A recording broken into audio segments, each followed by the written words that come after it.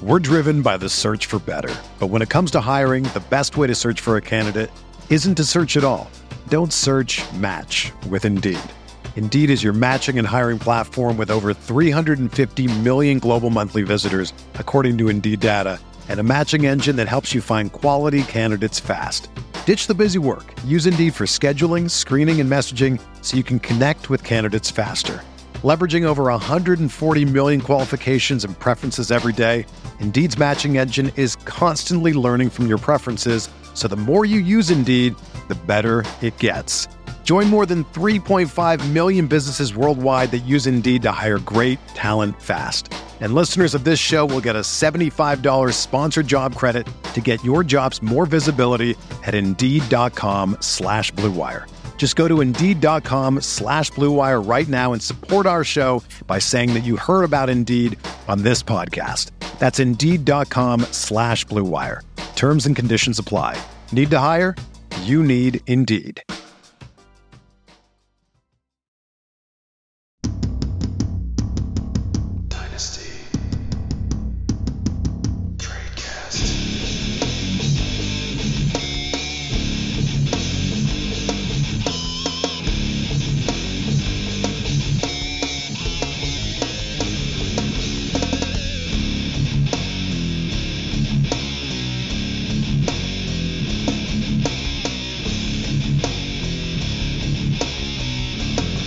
Hello, everybody. Welcome to another edition of Dynasty Cast on RotoViz Radio, brought to you by the Blue Wire Network and our friends over at Underdog Fantasy, your home for pick'em, best ball, and more in the NFL season, in NBA, NHL, and all the other seasons you can do.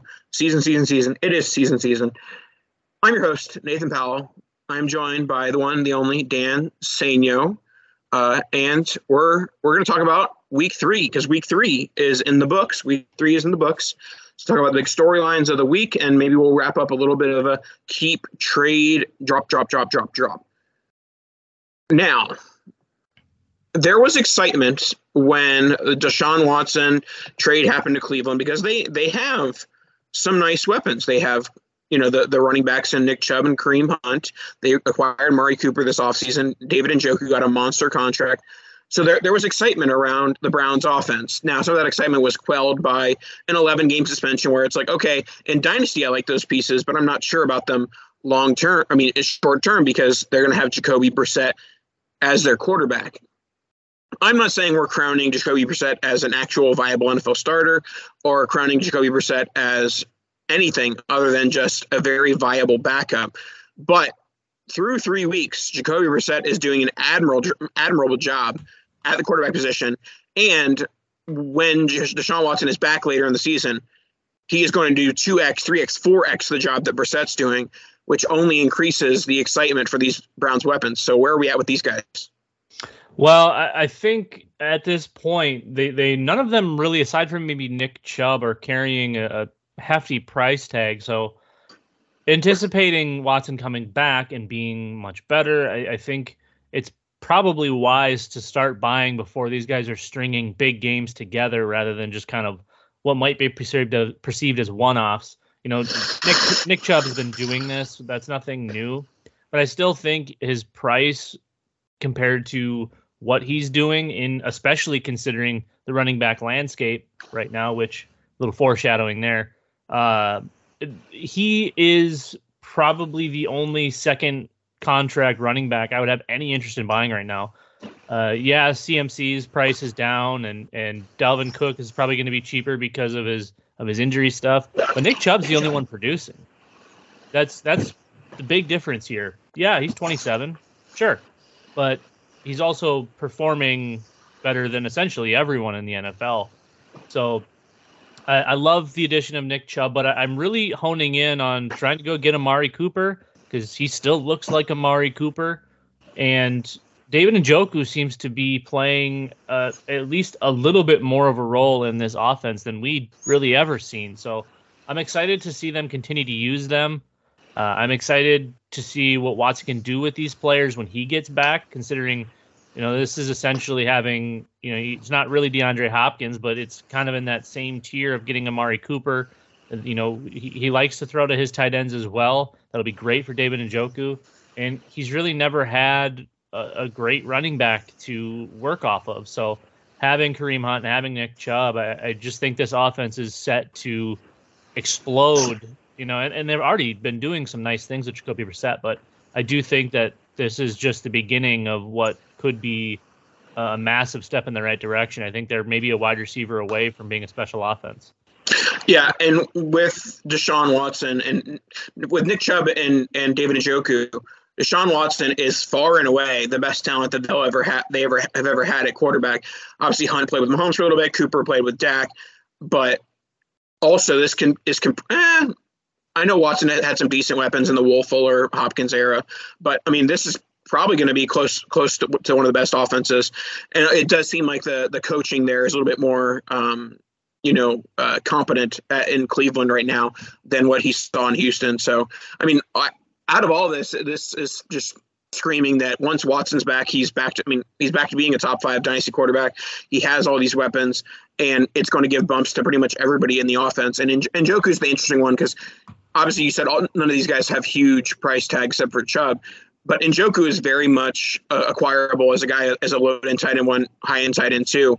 And he has the talent level. You saw it in a game like Thursday night with Brissett. The problem with Njoku throughout his career is he's had inconsistent quarterback play, and he's just been a developing tight end. Once he has an actual quarterback, and he is now 5-6 years developed into the league, there's a chance we see like a smash like top 5 possible tight end. So I think that of these guys, Njoku's probably my most likely buy because his price the least so is going to change from the Watson thing, even though it should. Yeah, it'll be interesting to see if they continue to kind of showcase him and getting him the ball more regularly. It looked like this week that they really leaned on him as best that they could and having one of his bigger games that I can remember. So yeah, it'll be fun. It'll be interesting. The only, I think, potential setback is Deshaun Watson not having played in what seems like about 10 years and how long it'll take to come back. And maybe it's not quite the same that it was, but it's kind of hard to speculate on that. We would assume rust on return, but that has nothing to do with any dynasty implications. So I'm all aboard the buy train for pretty much all of these guys. I love honing in on David Njoku though as kind of the main target because his price is the most reasonable and it'll probably stay the most reasonable unless he starts stringing together 5 or 6 straight 10 catch 100-yard games and a touchdown. Then we might see some big change. All right, let's move on to the rookie quarterbacks who have not gotten their shot yet, and Kenny Pickett, Desmond Ridder, and Malik Willis. One thing all 3 of these guys have in common is the quarterback play in front of them has been poor to very poor so far this season. I think that all 3 of these guys, maybe not Willis, but all 3 of these guys had the potential to see playing time in 2022, but the players in front of them are playing their way into the rookies seeing the field even sooner. The Titans have been bad, and once they're out, I think that of the 3 of these, the Titans and Willis are the only one that will hold off until they're fully eliminated from playoff contention. Might take until week 12, week 13, week 14. But Pickett should start immediately. There's no reason to see the Mitchell Trubisky experiment anymore. The Ridder thing, I understand because he is somewhat of a raw prospect. They never drafted him with expectations to start immediately. It doesn't seem like Arthur Smith has any interest, at least publicly, of starting Ridder right now. So my current take on these 3 is Pickett starts in the next 1 to 2, maybe 3 weeks. Ridder starts once we get to double digits, 10, 11, 12, and Willis probably more like the 13, 14, 15, if at all this year. Yeah, I'm honestly surprised. I get the Steelers throwing Trubisky out there. They spent the money to bring him in. Yes, they overdrafted Kenny Pickett, but you still spent that draft capital on him. And unless he's just significantly worse than we saw in the preseason or saw in college, which I find very hard to believe, there's no reason to not play him over Mitch Trubisky. We know what Trubisky is. We've seen what Trubisky is. He's bad, for one, And it's just he's so inconsistent. I know that this team wanted to just live and die by Najee and their defense, but it's just not the league for that right now. It seems like everybody has turned to a pass first, second, third, and leaning on a quarterback that can't throw a certain direction is pretty impossible. The other one with Des Ridder versus Mariota. I mean, Mariota has been very mediocre, and his upside was always the running part. Well, Ritter's going to be better running the ball and throwing the ball. I know, like you said, he is raw, and that's part of it.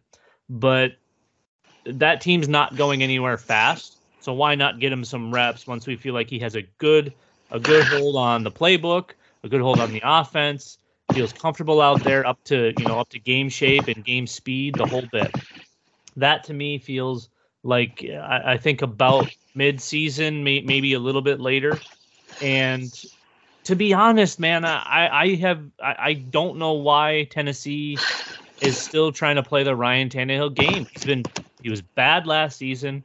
He was good in 2020. That's what all of this is derived from. Well, that and the win-loss column for 2021 was very attractive. Well, yeah, they way overproduced from that. They got way more wins than they should have.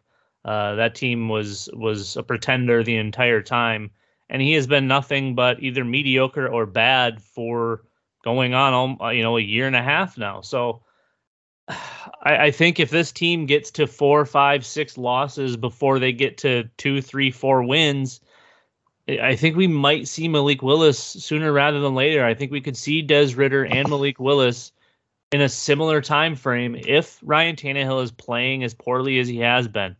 I get that the weapons are different. They don't really have that go-to receiver anymore. They still want to lean on Derrick Henry, just like how the Steelers want to lean on Najee Harris. And there's just no reason outside of maybe not turning the ball over for Ryan Tannehill to be the starting quarterback. There's no upside there. It's all game management. And if that's what they wanted to do, I mean, then they probably should have at least kept one wide receiver instead of letting everybody walk over the last couple of years. So, yeah, they have Treylon Burks, but he's still a rookie. He's still a little bit of a project. He's gotten some looks, but this is it's going to be an interesting to see the way it develops. I do think Pickett will be the first one to get a start and get the job before the three of them, but I wouldn't be surprised to see all three of them this season. And also, it is one of those things that, yes, there's the planned rollout of things, but there also is the concept that the quarterbacks in front of them are so bad that if any of them pulls a hamstring or gets a shoulder injury and has to sit out a quarter, a half, a game, then it's over. Like the minute that Malik Willis sees the field for any sort of extended period of time, more than a quarter, it's his job. The same thing with Ridder, the same thing with Pickett, if that even happens. Obviously you don't want to wish for injury or hope for injury, but but you do have to take into account it isn't solely just going to be when they're quote unquote ready. It's also going to be if there's an injury, then I think all of them will be vaulted into the role and it won't be, given back. All right. I'm going to call Tennessee and see if I can get a hold of the left tackle and just tell him to take a dive on a couple of plays and let the defensive end just eat for a little bit. See if we can't get Tannehill out of there.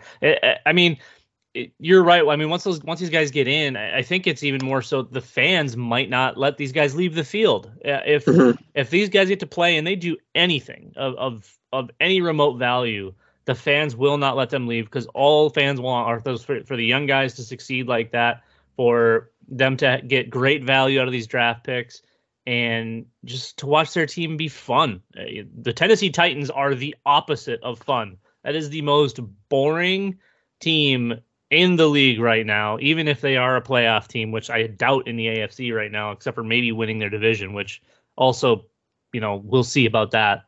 But I just, for the fans' sake, for fantasy football's sake, I would love to see all three of these guys get in and see what they can do. All right, let's go to the Dallas Cowboys and their wide receiver situation. CeeDee Lamb was the subject of lots of hate on Monday Night Football on the Twitter sphere, and they ended up having a good game. They got 6 for 95 and a touchdown.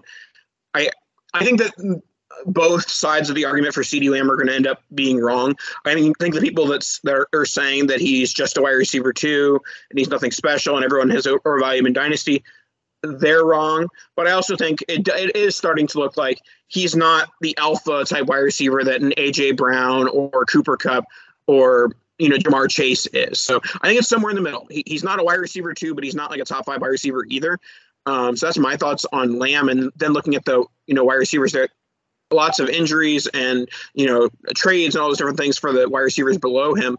Tolbert hasn't really taken hold of the job, and so it looks like Noah Brown is the wide receiver 2 right now. I do think that's most likely a part of the Michael Gallup injury. They wouldn't have re-signed Gallup and traded Amari if they had any faith in Gallup being the wide receiver 2. And so I do think Noah Brown's more of a temporary guy. But in the temporary, he has 5 catches in each of the first 3 games, averaging over 10 yards per catch in each, and has a touchdown. So I think he's your classic, volume guy in a situation that the volume is not going to be there forever. Yeah, and not only catching, over 10 yards per catch. I mean, we're catching 14 yards per catch on 21 targets. So this is an interesting one because they did move on from Amari Cooper, obviously bringing back Michael Gallup with the contract.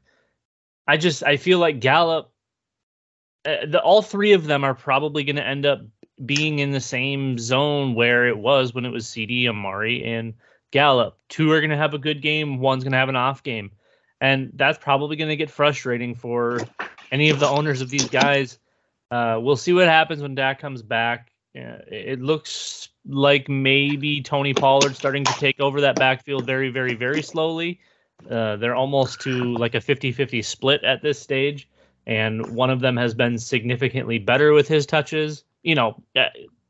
I'm still a Zeke guy, admittedly, but he's also just being hammered between the tackles, whereas Pollard's being designed for plays to go everywhere else. He's still getting the between the tackle looks as well, but they're creating space for Tony Pollard and just telling Zeke to run into a cement wall. So that's going to be interesting as well. I don't know that the running back situation really affects the wide receiver situation because Pollard's only got 10 targets on the season. Zeke has 5. I think it'll be interesting to see once Dak is healthy and Michael Gallup is back and healthy, what the outlook is there, because I think we all expected probably some bigger things from Dalton Schultz, but the targets haven't been immense for anyone really aside from CeeDee. Noah Brown's been consistent, obviously, but I would assume Michael Gallup's going to demand a decent number of targets, and I'm not sure the way this team is built and the way McCarthy's been running it, even with Kellen Moore still there, that we're in for like a super high volume passing offense, especially Micah Parsons is just the only person playing defense on the whole team, and he's able to play all 11 positions apparently and hold down the entire other offense. So it'll be interesting to see where this team goes. I still think CeeDee is that guy, but maybe now is a good time to buy if everybody else seeming to think that he's not that guy. Yeah. I mean, I think that buying is like a 4th-round pick. Buying is off the waiver wire. It's not like it's really any sort of price for Noah Brown, and there shouldn't be. I mean, if you can sell Noah Brown for a 3rd, I'll take the 3rd. I don't think that there's any sort of long-term value there, and the value of what a wide receiver 3-4 in the short term is not exactly a hot commodity asset. Now, before we get into the rest of our show, let's get into our Underdog Fantasy, your home for best ball and pick'em and more. You can do pick'em for matchups, pick'em for over-unders, and also you can do weekly best ball drafts where you can decide who's going to go off, who you're going to fade. Dan, who are you looking at in Underdogs for week 4? Have you looked into it yet? Nope, I got absolutely obliterated by pick'ems this week. Responsibly, I think I bet like $15 total. So very, very responsible of me. I think I got 1 out of about 15 total picks correct because I'm really good and pay attention. And yeah, looking at week 4, it's been kind of a weird one from like the running back standpoint. I've kind of been avoiding even a lot of the running back props, the over-unders, aside from the pass catching ones where, looking at something like Saquon Barkley, Breece Hall over-under catches has been an easy one. I think those are the only ones I've gotten right. He seems to just continue to get a million targets because Joe Flacco refuses to throw it past the line of scrimmage. Things like that, but there's so many different things to do on Underdog. You can, like Nathan said, you can play the pick'em, you can do the weekly best ball stuff. They have multiple sports, all sorts of everything you could possibly want to do fantasy-wise, found in one place at UnderdogFantasy.com. And if you use our code ROTOVIZ, that's ROTOVIZ, Underdog is going to match your first deposit up to $100. That's right, $100 free dollars for you to play responsibly and do what I do and lose it all right back to them. Not actually. You're going to win because you're all winners. Again, code ROTOVIZ, ROTOVIZ at UnderdogFantasy.com, and they will match your first deposit up to $100. We love you, Underdog. We're driven by the search for better. But when it comes to hiring, the best way to search for a candidate isn't to search at all. Don't search, match with Indeed. Indeed is your matching and hiring platform with over 350 million global monthly visitors, according to Indeed data, and a matching engine that helps you find quality candidates fast. Ditch the busy work. Use Indeed for scheduling, screening, and messaging so you can connect with candidates faster. Leveraging over 140 million qualifications and preferences every day, Indeed's matching engine is constantly learning from your preferences, so the more you use Indeed, the better it gets.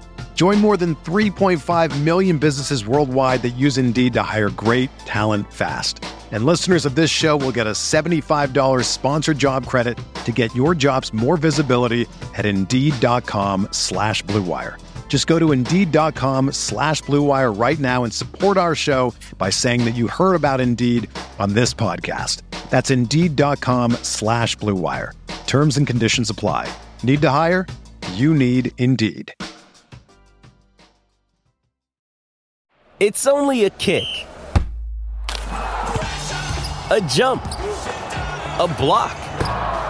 It's only a serve. It's only a tackle, a run.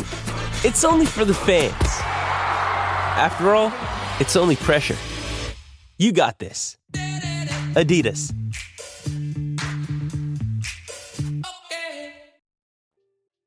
We may love Underdog. We don't love the RB landscape right now. It has been the good, the bad, not so much good, the bad and the ugly for the dynasty running back sphere right now. Lots of injuries, lots of underperforming studs, lots of guys aging out of being consistent fantasy assets. So what has been the most surprising thing through 3 weeks where you're like, oh, goodness, this is bad? Well, it's interesting when we look at it. You'd expect someone like Nick Chubb to be up top, DeAndre Swift even. But James Robinson and CEH are currently 2 and 3 in fantasy points at the running back position right now. Wasn't expecting that. Jamal Williams is up there as well. So apparently Detroit went from never having any good running backs since Barry Sanders to now having 2 very good running backs. Again, I've said it once, I've said it a million times. Jamal Williams is probably the most underappreciated running back in the league right now, and I think he was very good coming out of college. I saw everything that I'm seeing right now. You probably remember me talking up Jamal Williams in those days, having him higher than pretty much everybody. And even when he went to Green Bay, I still saw those things. It wasn't as prevalent with Aaron Jones being there, but now we see Jamal Williams stepping up. And guys, I think Zero RB might officially be back. This has been just a hodgepodge of names left and right. Yeah, like I said, you have your Nick Chubbs, you have your DeAndre Swifts, even Aaron Jones is still up there. But we're seeing a lot of these RB2s, RB3s, NFL backup running backs that are performing, that they're doing things. Michael Carter and Breece Hall, one of them is getting the carries, the other is getting the catches. Najee hasn't been really producing anything. Joe Mixon hasn't been doing a lot. And we've seen Samaje Perine be getting in that backfield. So right now, running back is kind of a scary place. You kind of have to. I think the move here is, whereas before I would have said have like one or two or even three really good ones, and then almost no depth at running back, to now just going full depth, getting guys that are in good offenses that have potential to score points, and just need the volume. And yes, we're chasing a little bit. I still think you should have one sure thing at running back. But to be honest, I don't know that there's a sure thing at running back right now outside of maybe your Nick Chubbs, your Jonathan Taylors, DeAndre Swift. Aaron Jones has been pretty consistent. So there's not enough consistency at the position to go around to fill out an entire league. Definitely not when you have to start two running backs in most cases. So right now, I'm back on board with playing the depth role in running back. We see all of these second contract guys going up and down and up and down and up and down. We see Saquon Barkley living and dying by the big play touchdowns. It's a tough one, Nathan. I don't know where you're at on this, but I truly do think that we are back in kind of the zero RB era, and it'll be interesting to see what these future classes have for us. Yeah, and I will say that this is somewhat changing how I want to allocate my roster spots, because I'm a big guy who I love the day two wide receivers, the Diami Browns, the Anthony Schwartzes, the Jalen Tolberts. Like, having those guys on my roster, I like to have them because I think that typically their draft capital is higher than their dynasty value entering the league. But looking at all these running backs that are popping up, these day three running backs, these undrafted running backs that are popping up, it's making you think that you want to take more shots at the running back position. You want to take more, have more bullets in the chamber, as in, instead of rostering 4 or 5 running backs, you want to roster 7 or 8. And maybe one of those ends up being a James Robinson. Maybe one of those ends up being a Khalil Herbert. Maybe one of those guys ends up being, a Devin Singletary or something like that. So I do think that the game is changing into needing more depth at the running back position. The most interesting year so far is James Robinson. I was a doubter to come back to the Achilles injury. Also, I like Travis Etienne. I'm a little confused with Etienne personally, because I love Etienne, but he looks so scattered. When I've seen the Jaguars play, it rarely looks like he's comfortable playing the running back position. He's comfortable making plays at the NFL level. Whereas James Robinson looks like he's been doing this for 10 years. Yeah. And he has been doing it for several years. So I think Robinson's much more reliable. I'm not as far as saying like putting Robinson above Etienne in dynasty value quite yet, because draft capital, yada, yada, yada. But the other guy I'm interested in right now is Khalil Herbert. Because David Montgomery, his key to his production over the last several years has been volume. He hasn't been ineffective with his volume, but he hasn't necessarily been any sort of a game-breaking running back. So he's been a solid low-end RB1, high-end RB2. But now, Khalil Herbert, with less volume, is putting up huge numbers and, coming in relief, per se, from Montgomery. This past week, he had 20 rushes for 157 yards and 2 touchdowns. So I'm starting to buy in on Herbert a little bit. And I, more so than in on Herbert, I am worrying about David Montgomery. Yeah, I mean, Herbert's 5th in the league in rushing right now. So that kind of goes to tell you where we're at from a production standpoint for these running backs. Nick Chubb, again, going back to Nick Chubb, because he seems to be the only consistent alpha back here, leads the league in rushing. And then you have Cordero Patterson, Jonathan Taylor, who everybody loves, followed by Christian McCaffrey, who seems to be finally alive a little bit, and then Khalil Herbert. So it's an interesting spot. Going back to your James Robinson, Travis Etienne bit, yes, we've been seeing James Robinson do this, and Etienne doesn't look like the Clemson Etienne that we all fell in love with. However, we have to remember that this is technically his rookie season. These are his first 3 games he has played. He is still getting used to the game, still getting used to the NFL.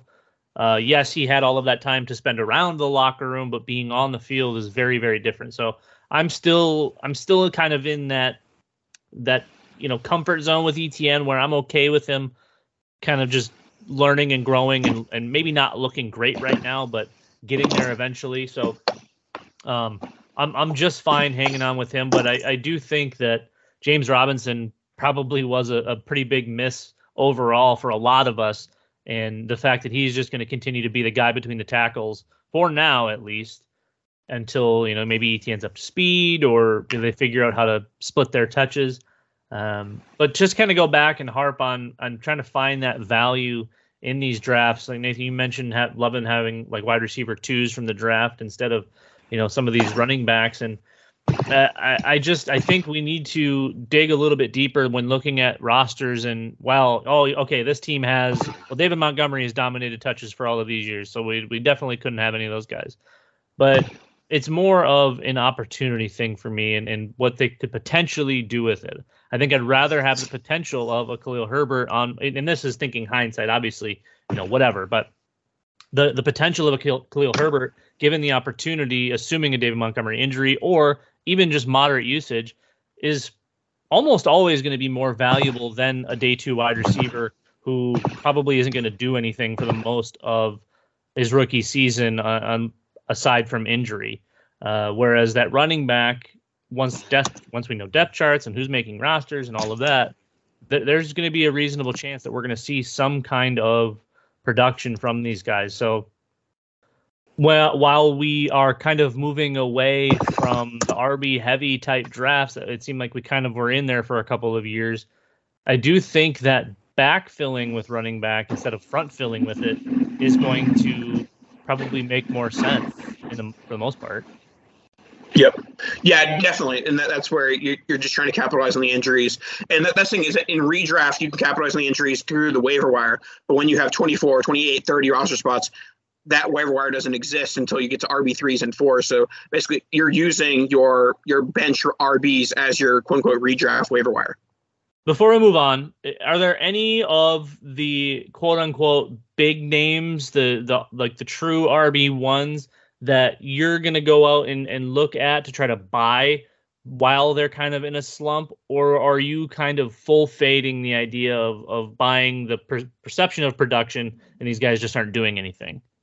I mean, I wouldn't mind taking the temperature on Dalvin Cook. Like he's a guy who could very easily bounce back. Alvin Kamara, another guy who could very easily bounce back. And that when they bounce back, they'll bounce back huge and be legitimate. Like, it's tough to be a league winner when you're probably worth like 2 firsts, but league winner type scoring, at least from Alvin Kamara and Dalvin Cook, would be the guys that I'd be looking at.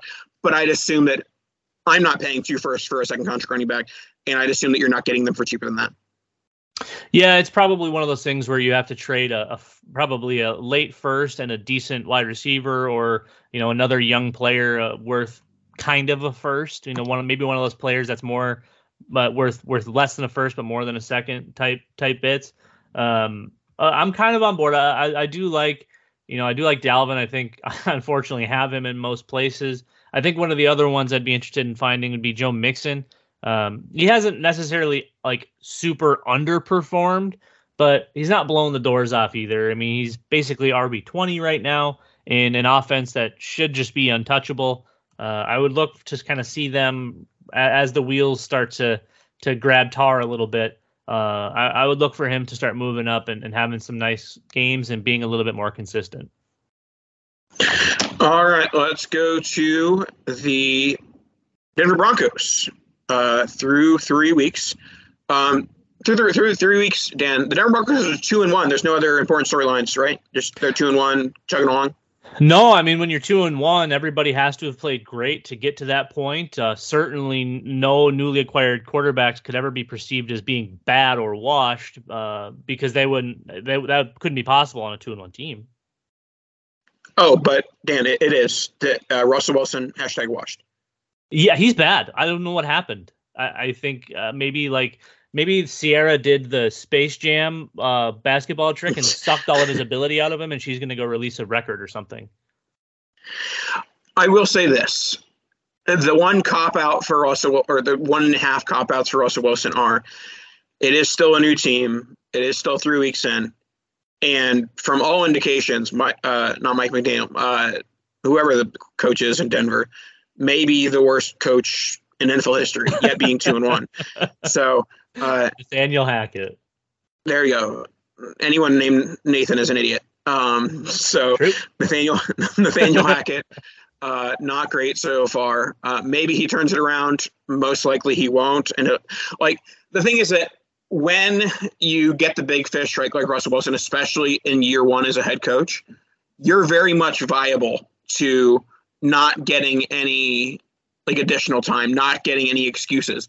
If obviously they're 2-1 now, but the play they're having is going to result in a 7-10, 6-11 season. And if they go that route, he does not survive year one with Russell Wilson. No, I don't know if he survives the first half of the season. His decision making, the play calling, it has been atrocious. And like you said, you can put a little bit of that from Russell Wilson's standpoint on Hackett, but I mean they're just not scoring points. The offense looks like it's lost when it's out there. They've played Seattle, who they lost to, and Russell threw 42 times, which is probably 3 times his career high. He did have 340 yards, but only 1 touchdown. Then they played Houston, also #bad. Threw it 31 times, completed less than half of those, threw 1 touchdown, 1 interception for 219 yards. Great. Awesome. Now they play San Francisco, who, sure, they have a legitimate team. He performed the worst against them. I guess he completed the more passes, but 184 yards, was sacked 4 times. This offense just seems broken, and they have way too many good weapons for it to seem broken. I don't know what to do. I mean, I still think Russell Wilson has to have something in the tank. I want to blame this on Nathaniel Hackett the way that we blamed things on what's-his-nuts from the Dolphins and the Jets a few years ago. Adam Gase.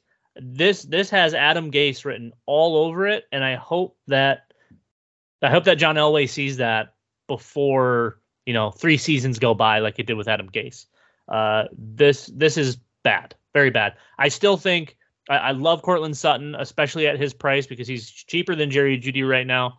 I think we both still love Jerry Jeudy. I mean, he's such a super technical wide receiver, and getting an accurate quarterback like Russ, you'd think would just be a match made in heaven. We haven't really seen the fruits of that yet. You still have Alberto. I want to see him do some things. He doesn't seem as consistently viable in the offense. And then Javonte and Melvin Gordon, I would love to see Javonte take that lion's share, but Melvin's not going anywhere, and he just kind of keeps doing what he's doing at age 77 or however old he is. So like I said, the offense has weapons. It's got the quarterback. I think the odd denominator here is the coach. For sure. So let's go on to do some rapid fire keep trade drop. We got 3 of them today. So our first keep trade drop will be the trio of rookie wide receivers. We have Garrett Wilson, Drake London, and Chris Olave. I will start us off by saying I think I'm going to go on a first of all, I would never want to drop any of these guys. I think that they've all had great starts to their careers, great starts to the season. But I will start with keeping Garrett Wilson. I think that some people are still using the Jets bias on Garrett Wilson as a reason to not, have him as a top rookie or a top, dynasty wide receiver right now. So I would keep Garrett Wilson. I would trade Drake London. Seems like the Drake London hive is out and about. People are fully bought into him. And I'll drop Chris Olave. And that's not any sort of indicator that I'm not believing in his early season success. I very much am with, the air yards, and that the air yards was converted to actual yards in week 3. But I just don't quite think that Olave is the same level of talent that Wilson and London are. This is a tough one for me because, pre-draft, even during the draft, even post-draft, I was Treylon Burks this, Treylon Burks that, and I've got to have all 3 of these guys above him. So that's what made this the most interesting keep trade drop for me, and they have all been very good thus far. Obviously, early in the season, early in their careers. I want to keep Garrett Wilson, but I think Chris Olave's probably got the highest ceiling at this point. We've seen a lot of massive things out of him. He's like 6th or 7th in the league in receiving right now. I get one big game will do that, especially early in the season. And God knows what's going to happen with Jameis Winston or who they turn to in the future, depending on if they get a decent draft pick.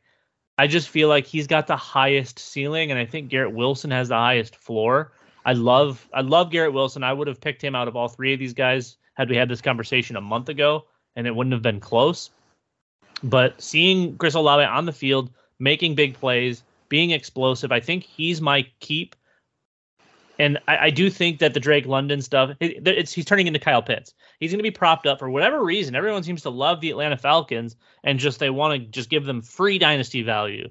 Oh, Kyle Pitts was drafted 5th overall and had 3 good games. Let's make him a top 3 draft pick in dynasty. They're going to do the same thing with Drake London. And if Garrett Wilson's not right there with him, I'm going to be furious.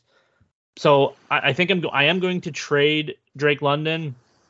And unfortunately, because of the laws of the game, Nathan, I have to drop Garrett Wilson, which I wouldn't want to do because you're the highest floor. One of the ridiculous haters and losers who hate the Jets.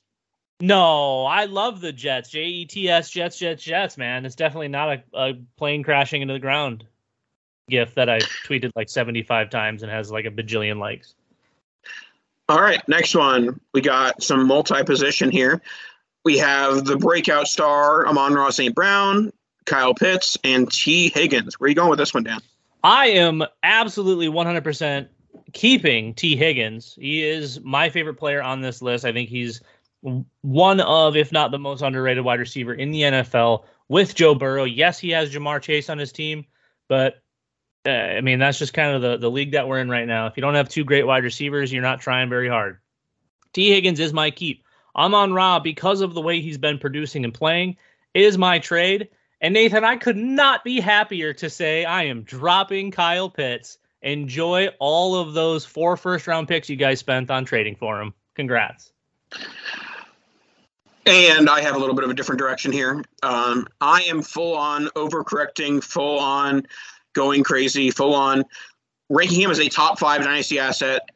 Amon-Ra St. Brown is ridiculous. I think that if you're not ranking him as a top first-round dynasty asset or not ranking him as a top 5 wide receiver, you're going to look very, very unsmart very soon, as in like right now. So yeah, I'm keeping Amon-Ra St. Brown, not letting him go from any grasp. I'll trade Kyle Pitts because there's a Kyle Pitts guy in every league. If you can't find the Kyle Pitts guy in your league, you are the Kyle Pitts guy. But there's a Kyle Pitts guy in every league. I'll find Kyle Pitts, trade him for 3 first-round picks worth of value, and then I'll drop T. Higgins because it's just the stigma of he's the wide receiver 2. He'll never be the wide receiver 1, and so that's why he gets dropped here. I disagree politely. All right, now it's not going to be polite to talk about how bad these players have played thus far this season. Keep, trade, drop. Chase Claypool, Gabe Davis, and Allen Robinson. Is there a way for me to drop all of them? No. Okay. Well, I think I'm going to keep A-Rob for whatever god-awful reason, probably just because he does. I don't even think he has trade value right now. You could send somebody like a third for their A-Rob, and they probably smash accept at this stage. I don't know what the hell is happening. I don't know if Chicago broke him or what, but this has been the opposite of good. I think I have to drop Chase Claypool because there just seems to be no life in Pittsburgh. Whatever decent targets are being thrown are to Deontay Johnson or French fries Pat Freiermuth. And obviously Najee Harris has a huge role in that offense. So this isn't your grandma's Pittsburgh Steelers anymore.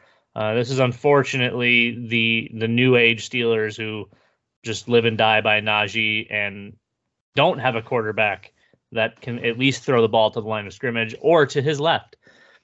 And then Gabe Davis, I still think is probably pulling a lot more than either of these guys as far as trade value goes, even though he's only had, I think, 1 decent game. Who would have seen that coming, Nathan? Who called him a best ball asset all off season on one particular podcast, and 2 hosts kept saying the exact same thing over and over and over again? Shocking. I'm still trading Gabe Davis. I still think he gets the most value out of these 3. And I just, at the value he was at and probably still is at, I'm just not interested. Yeah, my take on this one is that one of these players has Josh Allen at quarterback. That player is Gabe Davis. And there still isn't a ton outside of the Bills offense, outside of, Stephon Diggs. So there is some sort of potential for Gabe Davis to be an NFL wide receiver 2, to be a dynasty wide receiver 2, wide receiver 3. I have the most faith in him, so I'm actually going to keep him. I think the other two, like Chase Claypool, has always been overvalued because of his touchdown production in year 1. And A-Rob has been been chasing the white whale of, oh, he's going to get a QB, he's going to get a QB. And now he finally has a QB, it seems. And it's not really seeming to matter because he's not getting enough volume. So keeping Gabe Davis, I will trade A-Rob because I think there's some win now teams that might be like, well, A-Rob's going to turn it around eventually. And Chase Claypool, if he has any dynasty value left, I'll be shocked. I don't understand why he would. Yeah, that's definitely fair. The Claypool bit is, I don't know what the hell happened there, but that's tough. Also, touchdown regression for he had his entire career of touchdowns in year 1, and then there's no more. Also, I think we just need to go ahead and say that yes, Allen Robinson finally has at least a decent quarterback, and I'm saying all of his previous quarterbacks were and are trash, and I am including the current starter in Chicago, who I wanted to do a keep trade drop with, but it would have been like Trey Lance, Davis Mills, Justin Fields, or Mac Jones even at this point. But here we are. Week 3 is in the books. Week 4 is in front of us.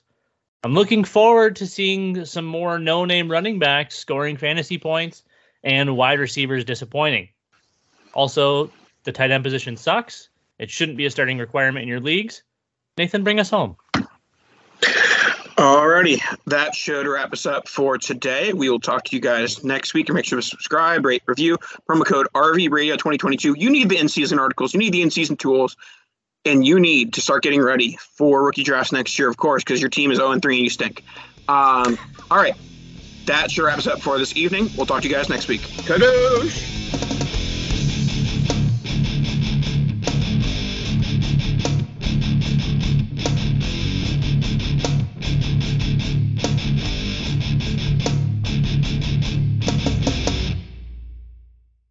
Everyone is talking about magnesium. It's all you hear about. But why? What do we know about magnesium?